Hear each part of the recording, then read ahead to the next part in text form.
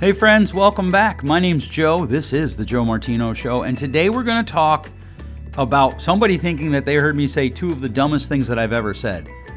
Spoiler alert, they're not right. Also, we're going to talk about some things that emotionally strong people do. 9 things that emotionally strong people do. I can't wait for you to hear this episode. Let's kick it off. This is the Joe Martino Show. You're listening to The Joe Martino Show, a podcast dealing with all things emotional, relational, and human nature. Joe is a licensed counselor in the state of Michigan, specializing in relationship therapy. He is also the author of the book, The Emotionally Secure Couple. All advice offered in this episode is offered for entertainment and educational purposes only. Enjoy the show.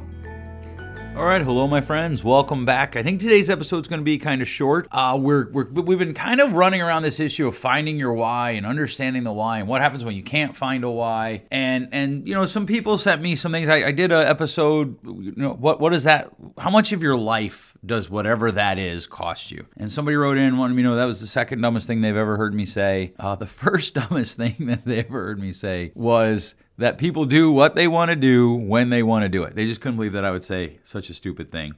And so we went back and forth a little bit. I wrote them and told them that not only do I say that, but I absolutely 100% fundamentally believe it. And I do believe that there are many things in life that we do that we think we don't want to do, but we're doing them because we choose to do them. And we're not measuring the cost of our life that they take. And to be fair, I've said way dumber things. Like, I actually said that I thought the Knicks might be competitive this year. If you follow the NBA, you know how that worked out. And also, to be clear, if you have criticisms like that, I don't mind hearing them at all. Feel free to email me, joe@joemartino.com. Please put podcast in the subject line. I get a lot of emails every day, and I have to come up with some way to prioritize them and sort them. If you put podcast in the subject headline or the subject title, space, place, it will end up in a folder for just podcast emails, which is very helpful to me. So I appreciate that if you do that. I also had another another listener. It's been a rough morning. I don't know why. I'm just struggling to get my words out. I had another listener who sent me a list of things that mentally strong people do, and I'm going to share some of those today. It's going to be the entire gist of the episode. I'm going to make some of them mine, tweak them a little bit. But this person sent it to me. And they were like, "Hey, I thought you might, be interested in this, given what your last few episodes have been about." I was interested in it, so we're going to talk about it today. So let's just jump into it. Here are some things that mentally strong people do that benefits their lives. The first thing is they move on. They let stuff go. One of the biggest tragedies of people who have gone through really bad things is that they often get stuck in them and refuse to let them go. And so what happens is they're traumatized more than once. So let's say something bad happens to them in their childhood, in their teenage years. Their husband, their spouse divorces them and leaves them for a younger version of themselves. Or somebody in some way deeply wounds them. Rather than processing it and therefore then letting it go, they stay stuck there and they can never move on. And so what happens is they're wounded twice. They're wounded with the original wound, and then they're wounded again because they refuse to move forward from the original wound. And it traumatizes their life all over again, and they never realize the potential that they had in their life. All right, number 2, they embrace change. This is really important because this goes with number 1. We have to embrace change. We have to realize that life isn't always going to turn out the way that we want it to. I just recently read a book about the 1990s Knicks, and I grew up cheering for the Knicks in the 90s, and it was one of the best books I've read as from an enjoyment perspective. It's not going to change my life too much, I wouldn't think. It was painful to relive some of the losses to Michael Jordan and the Bulls and the Miami Heat and the fiascos. And it was also interesting to observe because the author seems to have done a good job of going behind the scenes. It was interesting to observe which players were good at embracing change, which ones weren't, how the ones who were it benefited them, and how the ones that were not good at it, it really worked against them. And even as a system, as an organization, they have not done well embracing change. Their leadership has not been good since James Dolan took over. Hashtag, I wish he would sell the team. Mentally strong people will embrace change because it's what moves them forward, because the world is constantly changing around us. And there are times, yes, I'll read Facebook memes where someone's like, man, remember the good old days when we could ride our bikes? And, when the street lights came on, that meant we had to go home. The truth is that could still happen. But we've changed as a society, so we have to embrace that. And we can lament aspects of change and still embrace the overall change. So one of the things I say to my clients regularly is, all change is loss, and all loss should be grieved. Even good change is lost, but you have to come to the place where you embrace change if you're going to be mentally strong and if you're going to be emotionally healthy. The third thing that emotionally strong people do is they don't waste time on things they can't control. One of the biggest time wasters that we have as people is we spend so much time worrying about things we can't control. We spend so much time and energy trying to change things that we know we can't change. This leads to emotional weakness. It leads to emotional unhealth. It often will lead to physical unhealth because the next step is bitterness. And so we start with moving on, and then we embrace change. And when we realize that there are changes that we can't control or things going on that we can't control, one of the things we do is we accept the idea that we can't control them, and we don't waste time worrying about them. We figure out, what does it mean to move on? I was talking to a client yesterday, and I said, there are three types of things that work against whatever you're trying to do. Things you control, things you don't control, but you can go talk to the person who does control them, and things you have to work around. That's it. Those are those three categories. And one of the things that happens is once we get to the third category, I don't control it, the more time we spend on trying to control it, the less time we have to spend working on the problem. Emotionally strong people, number 4, they spend time working on being kind, and they worry about being kind more than they worry about being nice. I've talked about this a lot before. Too many people worry about being nice. Niceness is just worried about how you feel. Kindness is worried about how you feel and you becoming the best version of you. And I see this a lot with parents. They're so worried about being nice. Like they talk in these terms of like everything that happens, they talk in terms of they find the nice thing to say about the person. Or I was talking to a colleague yesterday about one of their former jobs, and we were talking about, what is the difference between burning someone's behaviors, calling someone's behaviors into account, versus, burning them. And I don't ever want to burn people, but I will absolutely positively go after people's behaviors because that's kind. That's necessary. Niceness says, well, you're engaged in bad behaviors, but I don't want you to feel bad about yourself, so I'm not going to bring it up. And that rarely creates health. I truly despise universals, but I'd be willing to say that never creates health.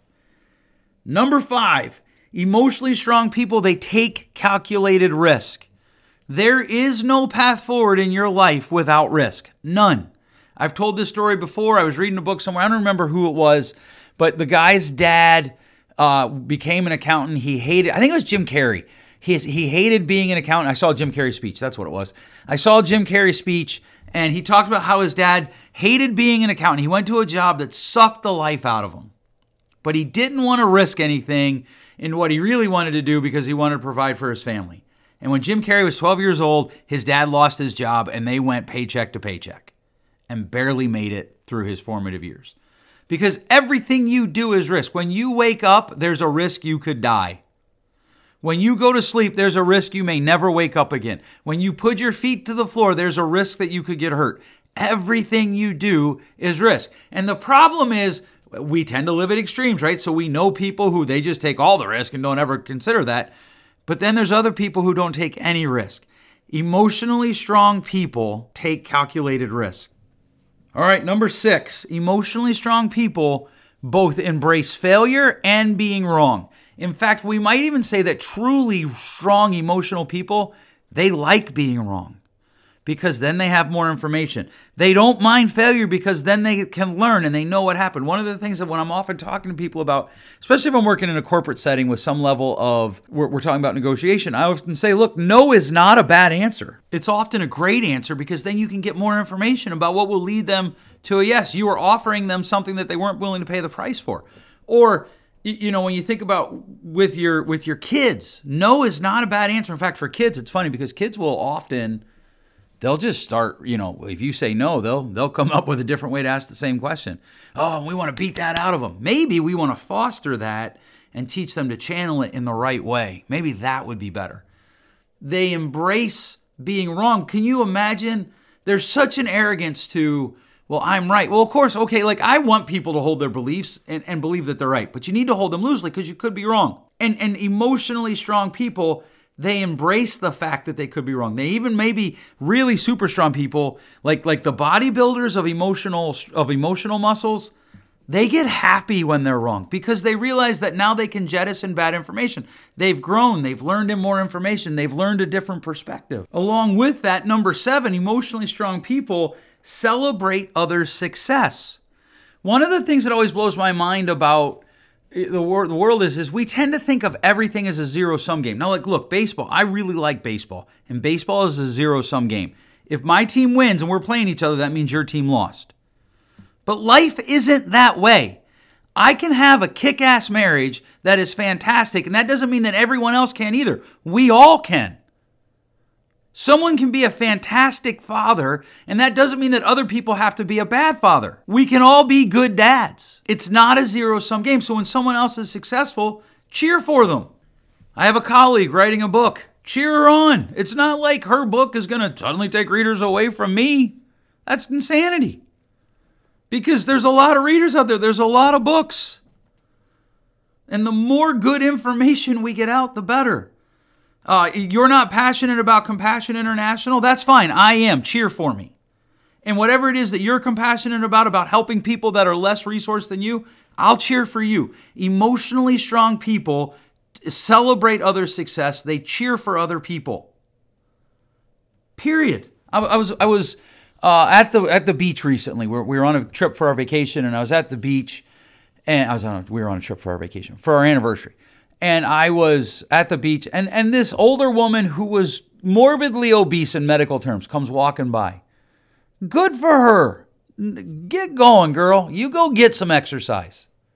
She's walking. Now, I bring balance to the world by sitting on the beach and sipping coffee, but that's for another episode. If you make fun of people for trying, you're probably not emotionally strong. Now, there are some times where people tell you that they're trying and they're not, or they tell you that they're successful and they're not, or they're doing something, you're like, that isn't how it works, and you try to offer them information, and maybe they don't want to hear it, and so you kind of feel flummoxed by that. That's fine. You feel frustrated by that. That's fine. But celebrate other people's success. All right, number 8. Emotionally healthy people, emotionally strong people, embrace true diversity. Now, this is a word that in our day and age, it is like playing with a nuclear bomb that's been set to go off and you don't know when.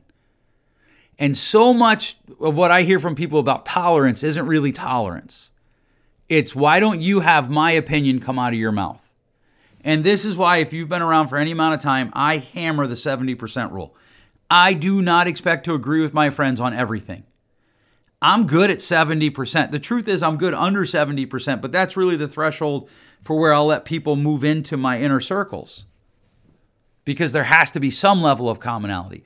But I'll have a conversation with anybody about anything and enjoy it almost all the time, as long as it doesn't get personal. I'll enjoy it. Because if I'm going to be emotionally strong, I have to bring other people's ideas into how I view things. I have to examine them. I have to pick them up and look at them. I can't just say, well, I disagree with that, so it's worthless. I don't know everything, and neither do you. And so this idea that we can pause, bring people in who we don't agree with, from both sides of us, right? So wherever you're sitting on any ideology, there's people to the right of you and there's people to the left of you. If you truly want to be emotionally strong and emotionally well, you need to bring them into your life. Now, you need to do it wisely. I don't give people whose core values are fundamentally different than mine, I don't give them much opportunity to speak into my life decisions. That's wisdom. Those are boundaries. But I'll let people, I'm anti-spanking. That's been a journey for me, but I am completely anti-spanking. I will embrace a conversation with anyone who wants to. That's pro-spanking. It will not bother me. If you're pro-spanking and you want to embrace a conversation with me and you want to do it in a podcast, I'll do it. That'll be fun. I mean, I'll probably do it. I don't know. I can't guarantee that. All promises are not necessarily guarantees of the production company. Haha. Okay, so that was me being funny. But seriously, if you're going to be emotionally strong, you have to embrace true diversity with people around you. All right, number 9, the last one. Emotionally strong people can look at the future. In other words, they'll make future forecast, and they can be present. Future forecast, and they can be present. So they look to the future, they think about the future, they think about how what they're doing today will affect tomorrow, and then they find time to be present today, because today's a gift. You may not get it back. Well, you won't get it back. You may not get tomorrow as a gift. And so they laser focus into being present. And as they're being present, what happens? They're able to focus to the future, but they're also building emotional relationships around them. They're able to check in with themselves emotionally. They're able to create that space that we talked about previously between themselves and the emotions that are going on and observe them. Emotionally strong people, it's not either or. They can both look to the future, and for that matter, they can recognize the past. But they're very good at being present. All right, how about you? Where are you at on this list of 9? How do you feel you're doing? Would you add something to the list? Would you take something away? Reach out and let me know at joe@joemartino.com. Also, if you did like this, please don't forget to share it with your friends. Part of being involved in the world is sharing things with other people that we find value in. And this is free for them, for you, not for me, but for the stakeholders, it's free. And so that's a good thing. It does cost part of our life though, right? Remember that episode. All right, thanks so much for listening. We'll catch you next week. Thanks for listening. If you enjoyed today's show, please share with a friend. And hey, give us that rating in your podcast store. Until next time, change possible.